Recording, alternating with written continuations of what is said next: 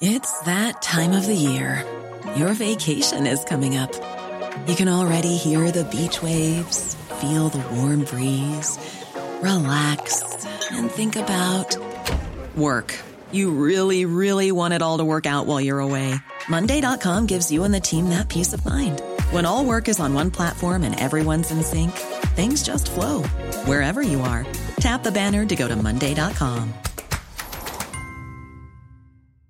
A lot can happen in 3 years, like a chatbot may be your new best friend. But what won't change? Needing health insurance. United Healthcare Tri-Term Medical Plans, underwritten by Golden Rule Insurance Company, offer flexible, budget-friendly coverage that lasts nearly 3 years in some states. Learn more at uh1.com.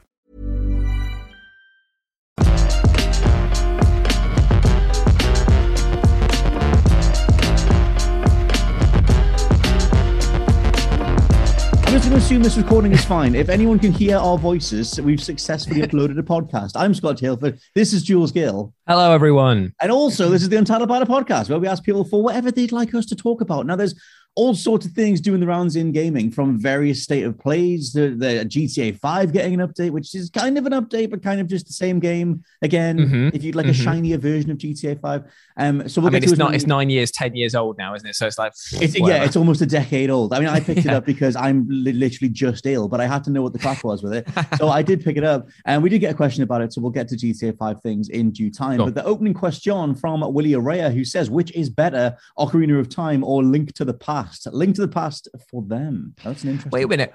So you're just going to ignore Majora's Mask being in that? Like, I feel like that's like a weighted conversation. See, I don't. It's just kind of like, so what's the best thing? It's like, oh, do you want being stabbed in the chest or being hit in the head with a brick? Not going to choose the I'm actually going to be okay option because it's not been offered to me. I love that Ocarina of Time was being stabbed in the chest. And that Link to the Past like I'm just saying, I played a lot of Ocarina of Time, but I'm going to be one of those guys and say that my favorite experience with Ocarina of Time has been on the 3DS. That is the best version of it. That's the best version of Ocarina of Time. That's interesting. Yeah. But to be fair, I've never played the N64 one. I came in on the 3DS one because I never had an N64 back then. Yeah. So yeah, I played like Ocarina on the 3DS.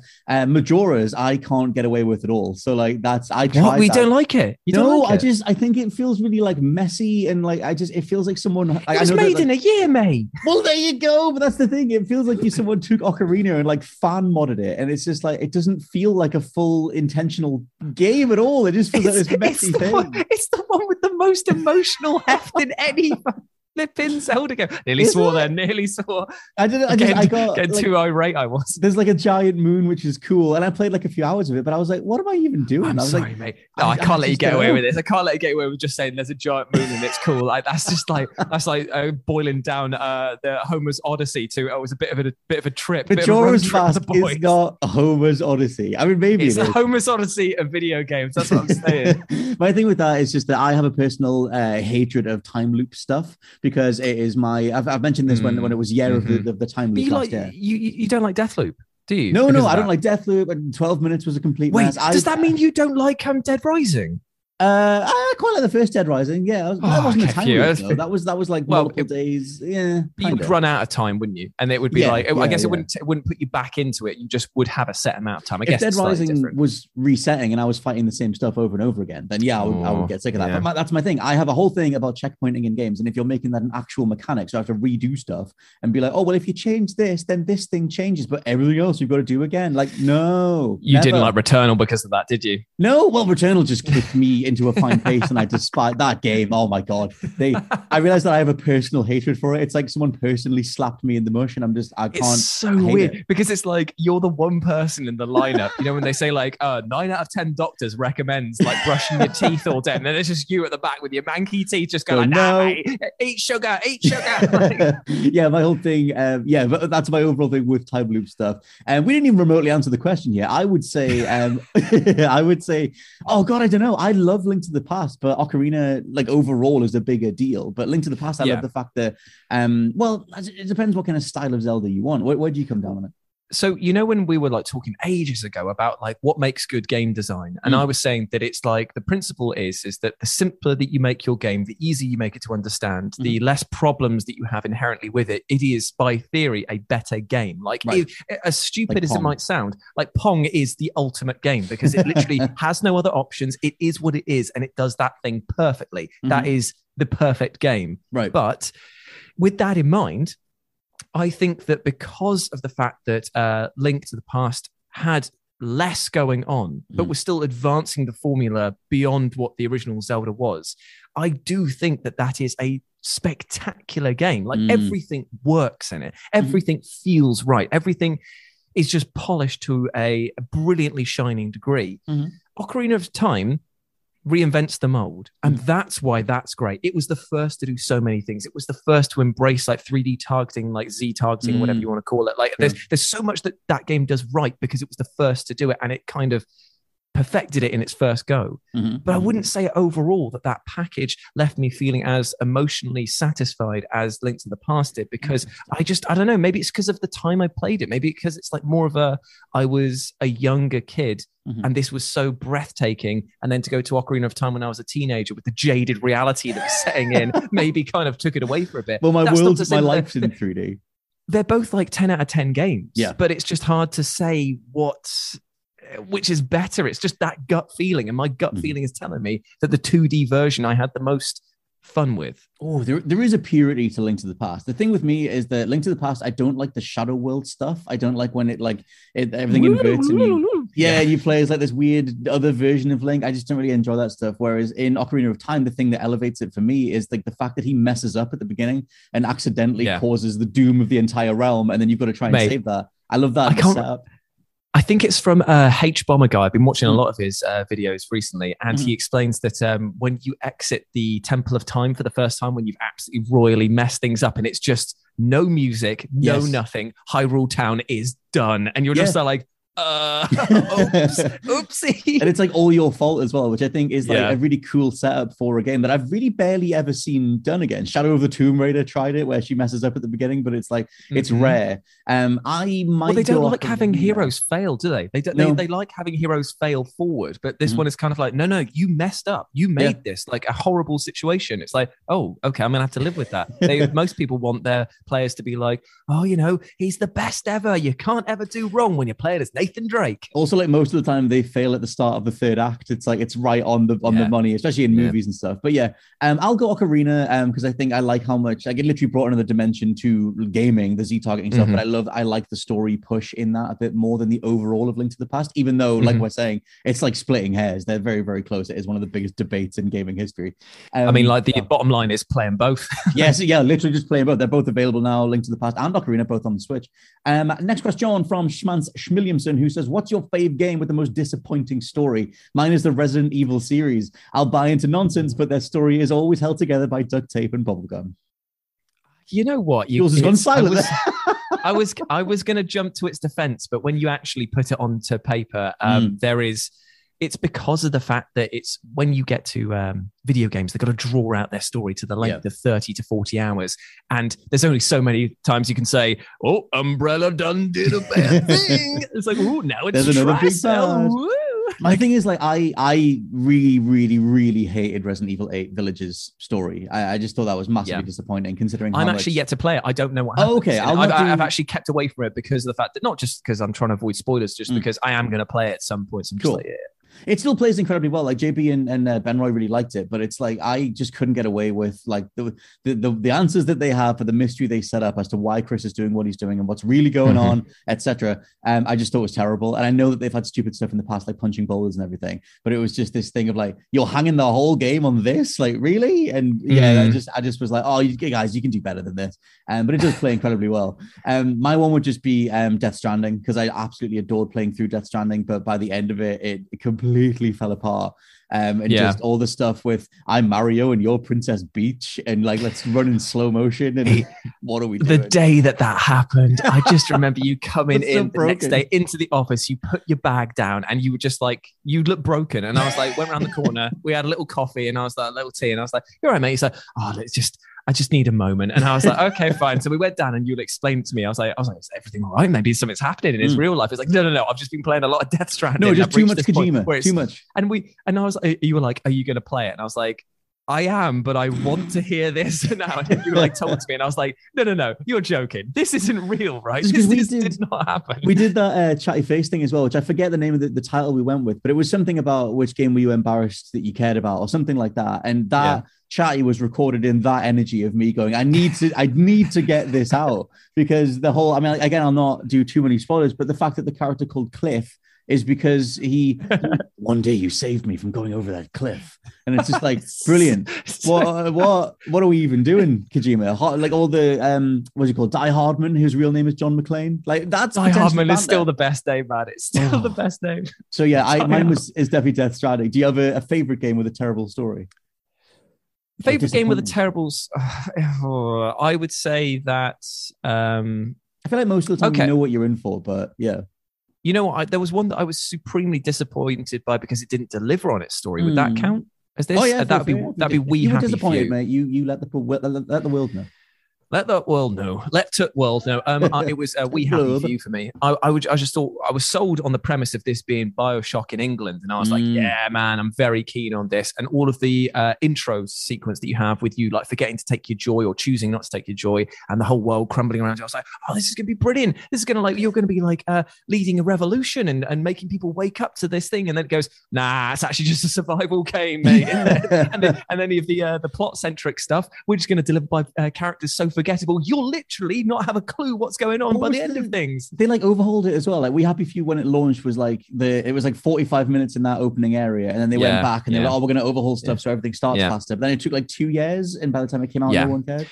Well, the thing is that they actually released some DLC, which was substantially better than the main game because it allowed you to look at things from different perspectives. So you had like a police officer who was then becoming aware of what they were doing was wrong. There was a musician who was like part of the regime that was there, who then again becomes like more aware of the revolution. And I was like, these stories here, if the game was told as mini snippet, 1 to 2 hour long stories, like Canterbury Tales me with like 5 or 6 of these stories about these people, I would think that was an amazing game. But no, we got a survival don't starve-a-thon where it's just like, oh, cool, I love fishing through bins for candy, yay. It's like, I remember doing like the opening of that thing where it's all very like corridor based in the town, but it was all really basic layouts, and I was just like, what the hell is this? The amount of momentum behind that just went nowhere. Like, it looked so cool. There's a great idea in there waiting to just be like cracked open, and unless you buy the DLC, you're not going to get it. Right, yeah.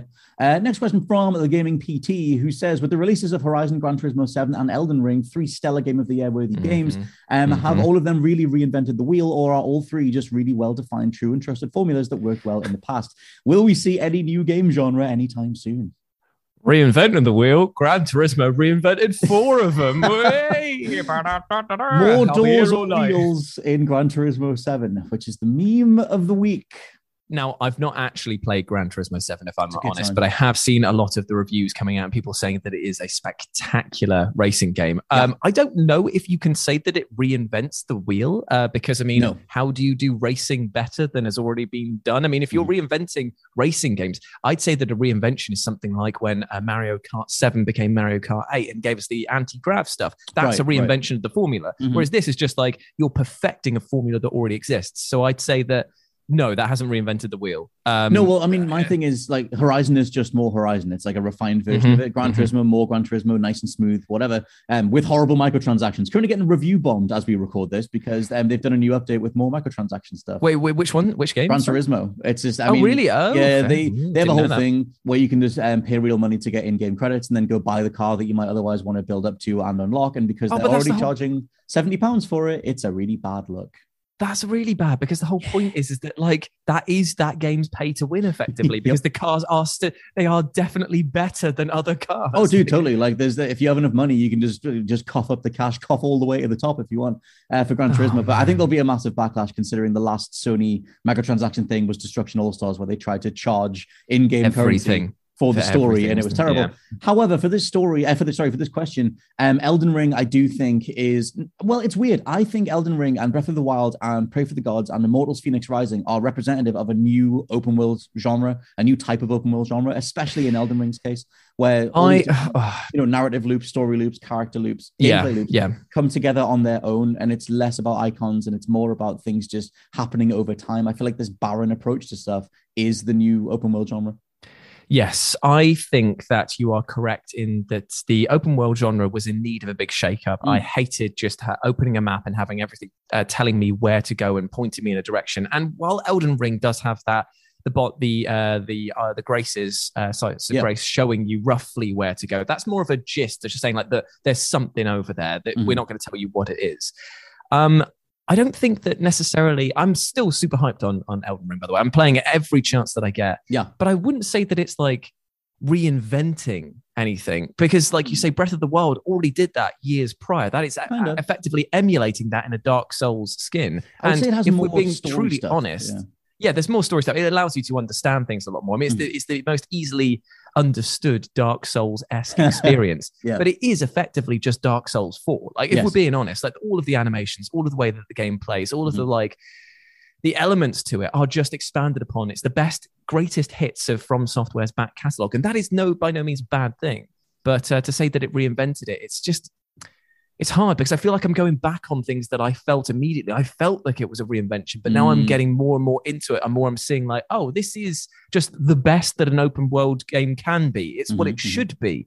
And as such, it's hard to say, is that moving it along or is it, again, just polishing an already existing formula that somebody else has introduced? Like Breath of the Wild, that's a revolutionary game for the Zelda series and for how open worlds were produced. But well, that was like a massive touchstone in 2017 that the likes of Elden Ring then took directly from. So, like, I guess, you can point to Breath of the Wild as the real turning point, linchpin or whatever. The OG for the new open world feel. But yeah, that's true. I mean, that's the thing I was going to circle back around to, because I think Elden Ring's open world systems they do feel fresh, they do feel new, and you can do the story in any order and it'll make itself come together anyway. Characters will reference each other depending on different orders. I think that stuff's cool. But gameplay wise, it's Dark Souls. Like, even the UI is Dark Souls. Like the menu systems, everything. It's very, very Dark Souls. And we have no problem with that whatsoever because it is great. It's all solid enough. But I think in regards to it being the bankability side of it, they almost had to be bankable in that regard because the open world stuff was going to be so barren, so crazy, and so up to you to find the rest of the game. So I mean, that's the thing. The last new genre was the battle royale, which, like, I guess was sort of PUBG, Fortnite. It really was. Going to last. There was been a while since then. There was the asymmetrical multiplayer when Evolve and that lot came out, and obviously Fable Heroes, was that the one that got cancelled? That got cancelled. There was like Metal Gear Solid 4 had it, where one person plays as Snake, everyone else plays as guards, and like there's other like some newer stuff like Friday the 13th for the Predator game and things like that. But do you remember the one from Splinter Cell? Oh, that was incredible. That was amazing. They should bring Spies. Oh my god! Of all the things they've done to bring back Splinter Cell, he's a Netflix show and he has all this stuff. No, do Spies versus Mercs free to play and do the monetization properly. Don't get all crazy with it. That would bring that back in a heartbeat. Like, it's just 100% it would. 100% it would. Next question from McAllister NYC. With the Oscars 2022 right around the corner, wondering if we had any hopes for winners. Just curious. Have an awesome weekend. Now, me and you both said before recording that we are barely following films these days. I'll tell you what, I don't know why, but like, it's just because I don't do as much work for the main channel or film channel, as most people will know it as. So I haven't actually had enough time to sit down and watch most of these Oscar films. Like, don't get me wrong, I want to do this, but it's just the hectic life of a 30-something-year-old means there's always some busy work to do. Like, I'm literally an NPC to my own life at the moment. I'm just doing fetch quests all the bloody time. Gardening is the final boss with infinite phases. Mate, look forward to my summer, because we have just finished the garden. We're putting in plants now. They're going to be blooming over the sun. I'm going to be blooming, spending most of my time looking after them. There's a heap of weeds I can see. We're literally talking about gardening now, but I can see a whole bunch of weeds coming in. And I know that's going to take up my time, so I'm just looking away from them at this point. That'll be my summer. It's just doing gardening stuff. Summer Scots. Yeah, you've got to take care of them. But in regards to the Oscar stuff, I looked at the list of the nominations for Best Picture. I've only seen 2 so far. I really want to see Belfast because I like Kenneth Branagh and I like the idea of him doing like a biographical thing. But I've seen Dune. Dune didn't blow me away, to be honest. I thought it was barely a story because you could tell that they cut it in half. The thing that I really like was Power of the Dog, which I know has already won. I forget what it won the other week. But I really like Power of the Dog, different reinterpretation of what a cowboy story can be. And I love Benedict Cumberbatch in it. And I think that might be the thing that goes all the way to the top. But I can't speak to the rest of them. So yeah, I would definitely say go check out Power of the Dog, but that's all I can recommend. Ryan Reynolds here from Mint Mobile. With the price of just about everything going up during inflation, we thought we'd bring our prices down. So to help us, we brought in a reverse auctioneer, which is apparently a thing. Mint Mobile Unlimited Premium Wireless. How to get 30, 30, bit to get 30, bit to get 20, 20, 20, bit to get 20, 20, bit to get 15, 15, 15, 15, just $15 a month? Sold! Give it a try at mintmobile.com/switch. $45 up front for 3 months plus taxes and fees. Promo rate for new customers for limited time. Unlimited more than 40 gigabytes per month. Slows full terms at mintmobile.com. One size fits all seems like a good idea for clothes until you try them on. Same goes for healthcare. That's why United Healthcare offers flexible, budget-friendly coverage for medical, vision, dental, and more. Learn more at uh1.com. This podcast is brought to you by Indeed. If you need to hire, you need Indeed. Indeed is your matching and hiring platform with over 350 million global monthly visitors, according to Indeed data, and a matching engine that helps you find quality candidates fast. And Indeed doesn't just help you hire faster. 93% of employers agree Indeed delivers the highest quality matches compared to other job sites, according to a recent Indeed survey. One of the things I love about Indeed is that it just makes hiring all in one place so easy because you just get unparalleled access to job seekers. Plus, listeners of this show will get a $75 sponsored job credit to get your jobs more visibility at Indeed.com/WCG. Just go to Indeed.com/WCG right now and support our show by saying you heard about Indeed on this podcast. Indeed.com/WCG. Terms and conditions apply. Need to hire? You need Indeed. I can also recommend Don't Look Up as well. I enjoyed that a lot. I thought that was really, really good. Yeah, that is nominated. But then I think that the one for me is going to be Licorice Pizza. I haven't watched it yet, but me and Kerry are sitting down. But it's just because it's Wes Anderson, isn't it? And like everything that he puts out is just. It's Paul Anderson. It's the Paul Anderson. Sorry, Wes Anderson. The other filmic Anderson. Yeah. So it's going to be a fantastic ride. That one. Yeah, that seems to be like a whole teenage coming of age thing too. And I want to check that out. Basically, we have a lot of stuff to do when it comes to the Oscars. And, yeah, I know, right? We've been prioritizing the Elden Ring. It just takes over everything. How many hours have you put in, by the way? Oh, I'm on, oh my God, hour-wise, I think I'm on 50. I'm level 71. So okay, because I was looking through my friends list the other day and I was like, just going through like 30 hours, 40 hours, 50 hours. One of my friends, who I will not name, hitting the classic 97.8 hours already. Nice. And I'm just like, fair play. That is all you've done. I think Josh is over 100 at this point. He's like, his level is over 100 because he's got, every time he has to level up again, it's like, it's 120,000 souls he needs to get up again. Oh my goodness. He's just, you talk about living on a game, like he's 50 hours ahead of me. Like he's fine. So he's telling you about stuff that it's just, you have no comprehension of like, what is going on here? Yeah, I keep asking, going like, have you found the credits yet? Is there an end point to this? But it just keeps going. I think, at some point we'll eventually cross the finish line, but we've got more Elden Ring questions coming anyway. Yeah, sure. But anyway, next question from Pinky, who says GTA 5's graphical upgrades are impressive. Driving and shooting feels smoother and more precise than ever, thanks to the 60 frames a second and the DualSense stuff. Just don't expect any new story beats or gameplay loops. Thoughts? Now, I mentioned this at the start. I've picked this up. I played it last night. Mm-hmm. It is just GTA 5 again. Like it's nigh on the version that you're. Yeah, exactly. It's like it's nigh on the version that your mind has upgraded in your mind anyway. So it's fine. It's solid. I realized that I despise the way Rockstar characters move in 2022. Like getting them through a doorway, mate. That's the best thing, isn't it? It's just like get around the corner. It's like it's less like a movement system and just like trying to convince someone to go somewhere. It's like, can you go over there, please?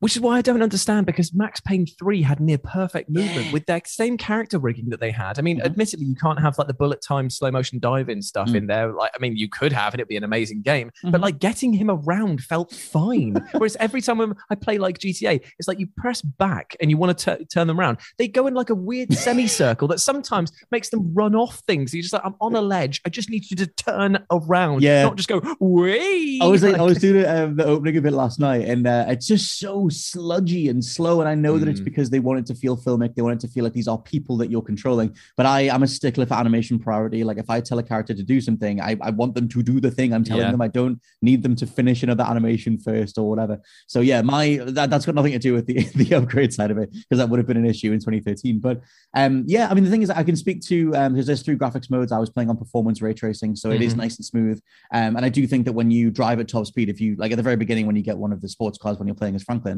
that is a real showcase of just flying through the city. The draw distance is insane and everything just looks gorgeous. And it's like, okay, this is a nice upgrade. But you get most of that playing the original anyway. I mean, I know the upgrade's only about £8-9 right now for the next couple of months. Yeah. So if you can spare the money and you love GTA, then it's worth diving in. But it is a bit cheeky charging for it, isn't it? I think a little bit, yeah. I think it's because I guess they've gone. I mean, they know that they can. I guess is one. Yeah, they get. Yeah, I mean, they proved with the definitive edition of the original trilogy that they're just like, yeah, well, people are going to buy anything. Well, the thing is, there's been tons of premium editions, and like here's a version of GTA 5 with some extra shark cards and all that kind of stuff. And they've made GTA Online a separate executable that's free, so you can go play. Actually, that's the thing. If you want to go just see what this game runs like, go get GTA Online. You can get a feel for it there. But again, I'm head mad and needed to see what the actual story thing was. So I dove into that. So it's fine. It's GTA 5. It's kind of what you thought for the most part. Next question from Jack Asbury. Now, you'd ask people what their favorite Pokemon were. So yes, I did. He says Torterra, which is a hell of a shout. He says a big turtle with a whole forest on its back. It's the one from the end of Detective Pikachu. If you've seen that, I love it because it's like it's the combination then of like the argument over which is better, Venusaur and Blastoise. You just get a combination of both. Done. Easy peasy. I mean, the thing is, a giant Pokemon like the whole Gigantamax thing they did in Sword and Shield. I don't need my Pokemon being kaiju, even though they are. That's fine. But I like the scale of Pokemon. If they were all giant, it gets weird. Yeah. Yeah, it does get a bit weird. I mean, like Snorlax is already a big boy. So if you then biggered the big boy, then it's just like he's just a huge lad. And it's just like, wow, what's going on here, man? I feel like calm down. I need a Snorlax, I need a Charizard, I need some big boys, and then they can be big boys and everyone else can stay low. Plus, there are some Pokemon that are terrifying if you Gigamax them. I mean, like imagine doing it to that. Imagine doing it to a Muck. Like just like whoa, chill out, mate. It's the thing that ate everyone stupid. It's one of those moments. Anything with a giant face, like a giant Ghastly or something, just be a humongous demon face. I've just thought of something. You've got the start of a very dark and gritty Pokemon tale that riffs off of the Marvel's Civil War arc, right? Yes, Bear with me on this one. Okay. Somebody, a Pokemon terrorist, let's call it, right, gets a load of Voltorbs or Electrodes, and he Gigamaxes them, and they self-destruct, and they obliterate entire areas. And it's like, what? And then the Pokemon are like, should these Pokemon be banned? Is it okay to use them in this form? Whoa! There's the story. That's the brutal, mature version of Pokemon that maybe Detective Pikachu will get to eventually. Speaking of mature things, this is a hell of a swerve for Jack Asbury. Went from favorite Pokemon to the topic of the time as of last night, thanks to the State of Play showing off various bits of footage for the new Hogwarts Legacy game. Asbury also says, my question is, am I a bad person for wanting to buy Hogwarts Legacy when it comes out all the different things that J.K. Rowling has said in the past? We also had, to throw another side of this in, PG Quip saying Harry Potter Legacy gameplay just dropped and it's looking very nice, but it's dividing fans. Personally, I'm not going to let one person's view stop me enjoying something. No matter what product I buy, someone nasty will make money somewhere. That's unfortunately just the way it is.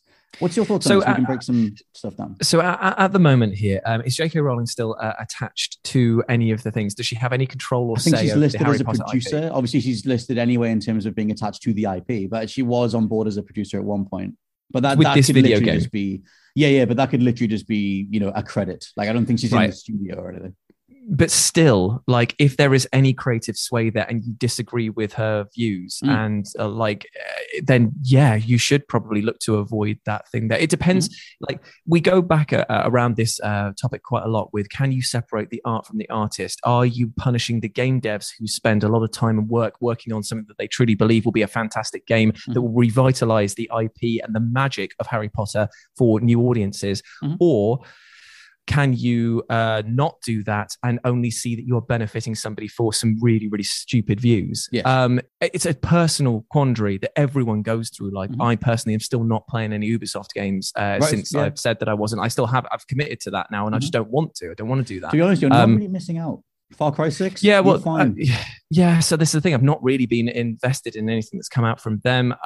But they do raise a good point in that you are always benefiting somebody horrible somewhere down the line. It's just, but it's not an excuse. You don't change stuff by allowing that to happen. So how do you combat this? How do you take one person's very negative views on a group of people and separate that from something that is about wonder, mystery, and basically connecting people through the power of magic and stuff like that? I don't know is the answer to that. I find that a very confusing thing as well, because I personally don't agree with her. Yeah, obviously. The game looks fantastic. So where do you sit? I don't know. Well, that was it's very hard. I think everyone needs to make their own decision. The thing is, I'm not a Harry Potter fan, so this particular case doesn't affect me. But as an overall talking point, if something's going to benefit me personally and it doesn't exemplify the views that I disagree with, i.e., in this case, if Hogwarts Legacy, if there were transphobic views in the game, then F that game, F those writers, obviously. Yeah, 100%. Those things came through, then yes, boycott the game left, right, and center. I personally would look to, hopefully the positives that are there in regards to the design, the level design, the art design, the developers overall who have put years into this game. And I personally, again, entirely personally, can separate those things and look at the video game and go, okay, is this an enjoyable game? Like I was looking at the footage last night going, this looks great. This looks like another Control psyops style, physics-based manipulation combat system where you're picking things off the walls and throwing them at enemies and you can pick dudes off the ground and telekinesis and stuff. And I was like, this is cool. I think that you can be more than an ally for trans people, trans rights hopefully without meaning that you have to avoid every single product that is associated by proxy with someone who is always going to be attached to this IP. Like, is the entire IP tarnished? Maybe, but at the same time, there's hopefully positives that you can enjoy in the game.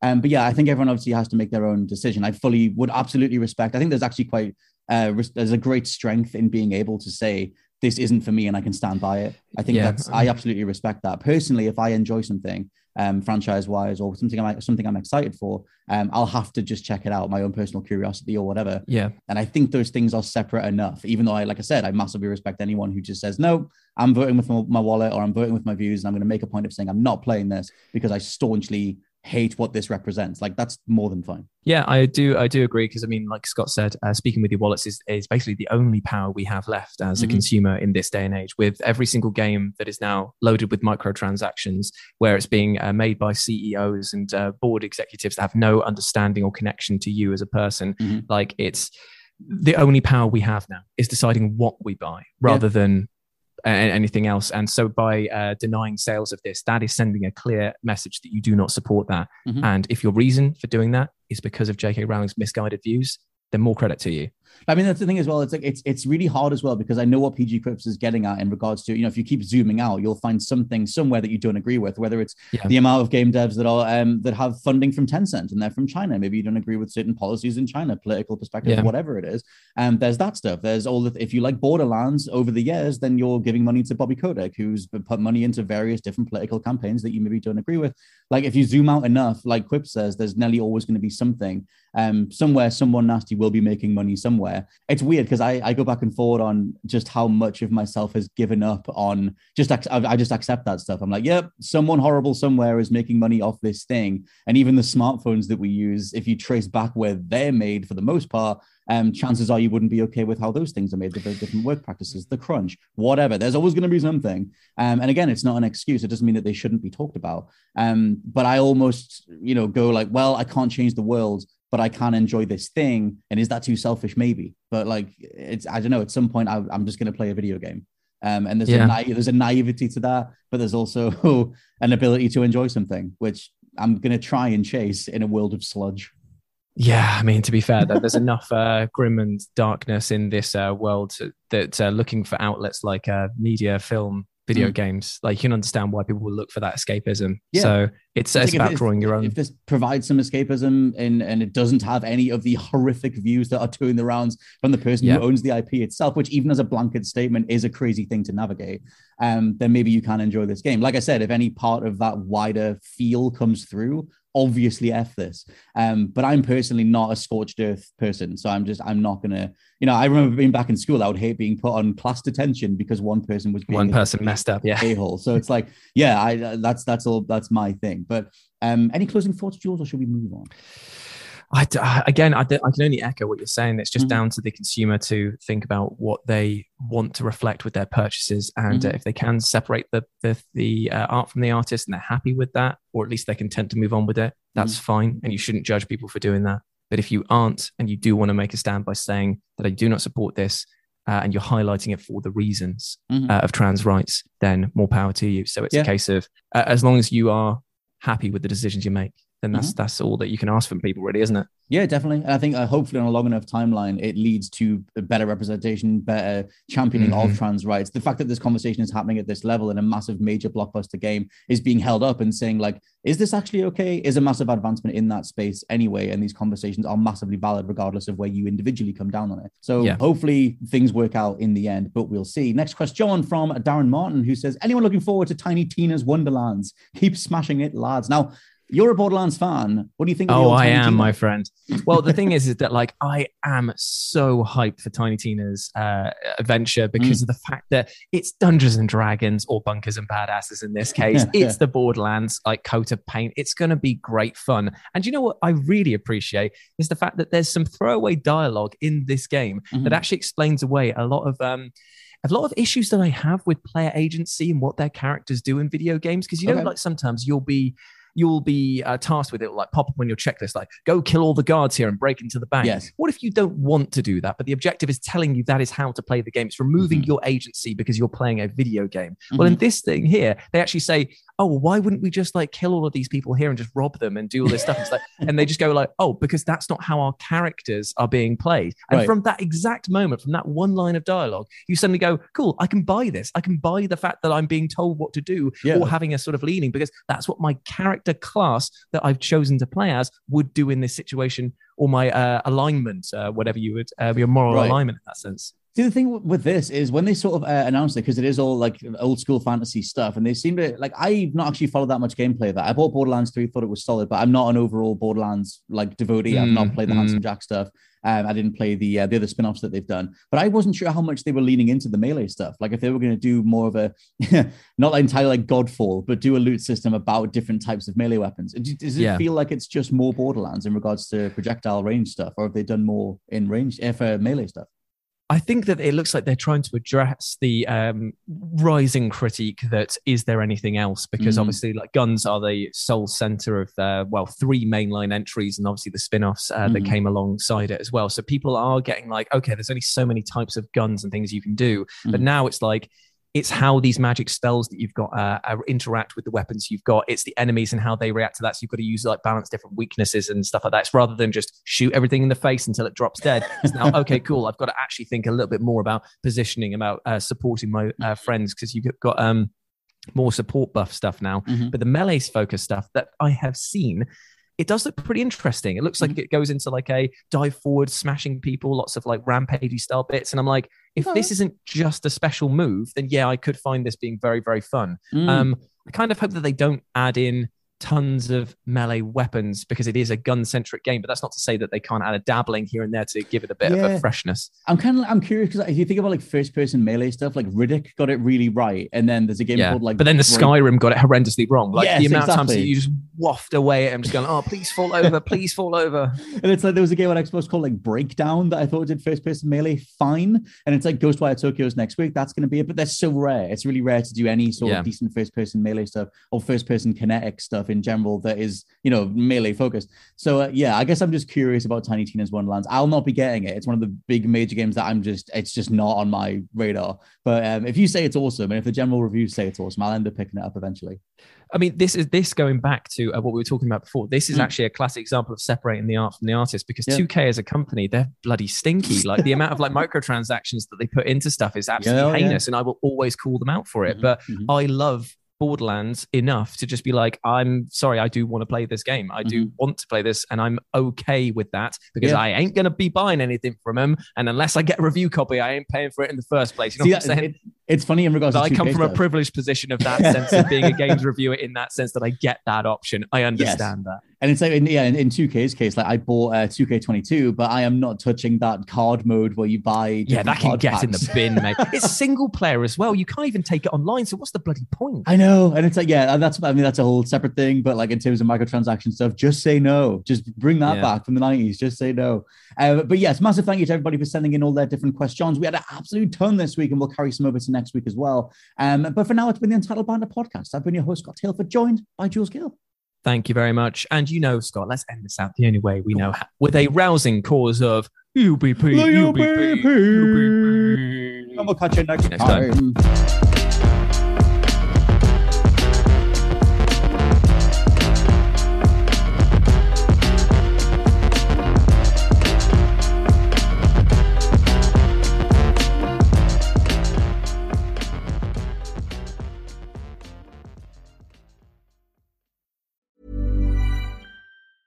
Hey, it's Danny Pellegrino from Everything Iconic.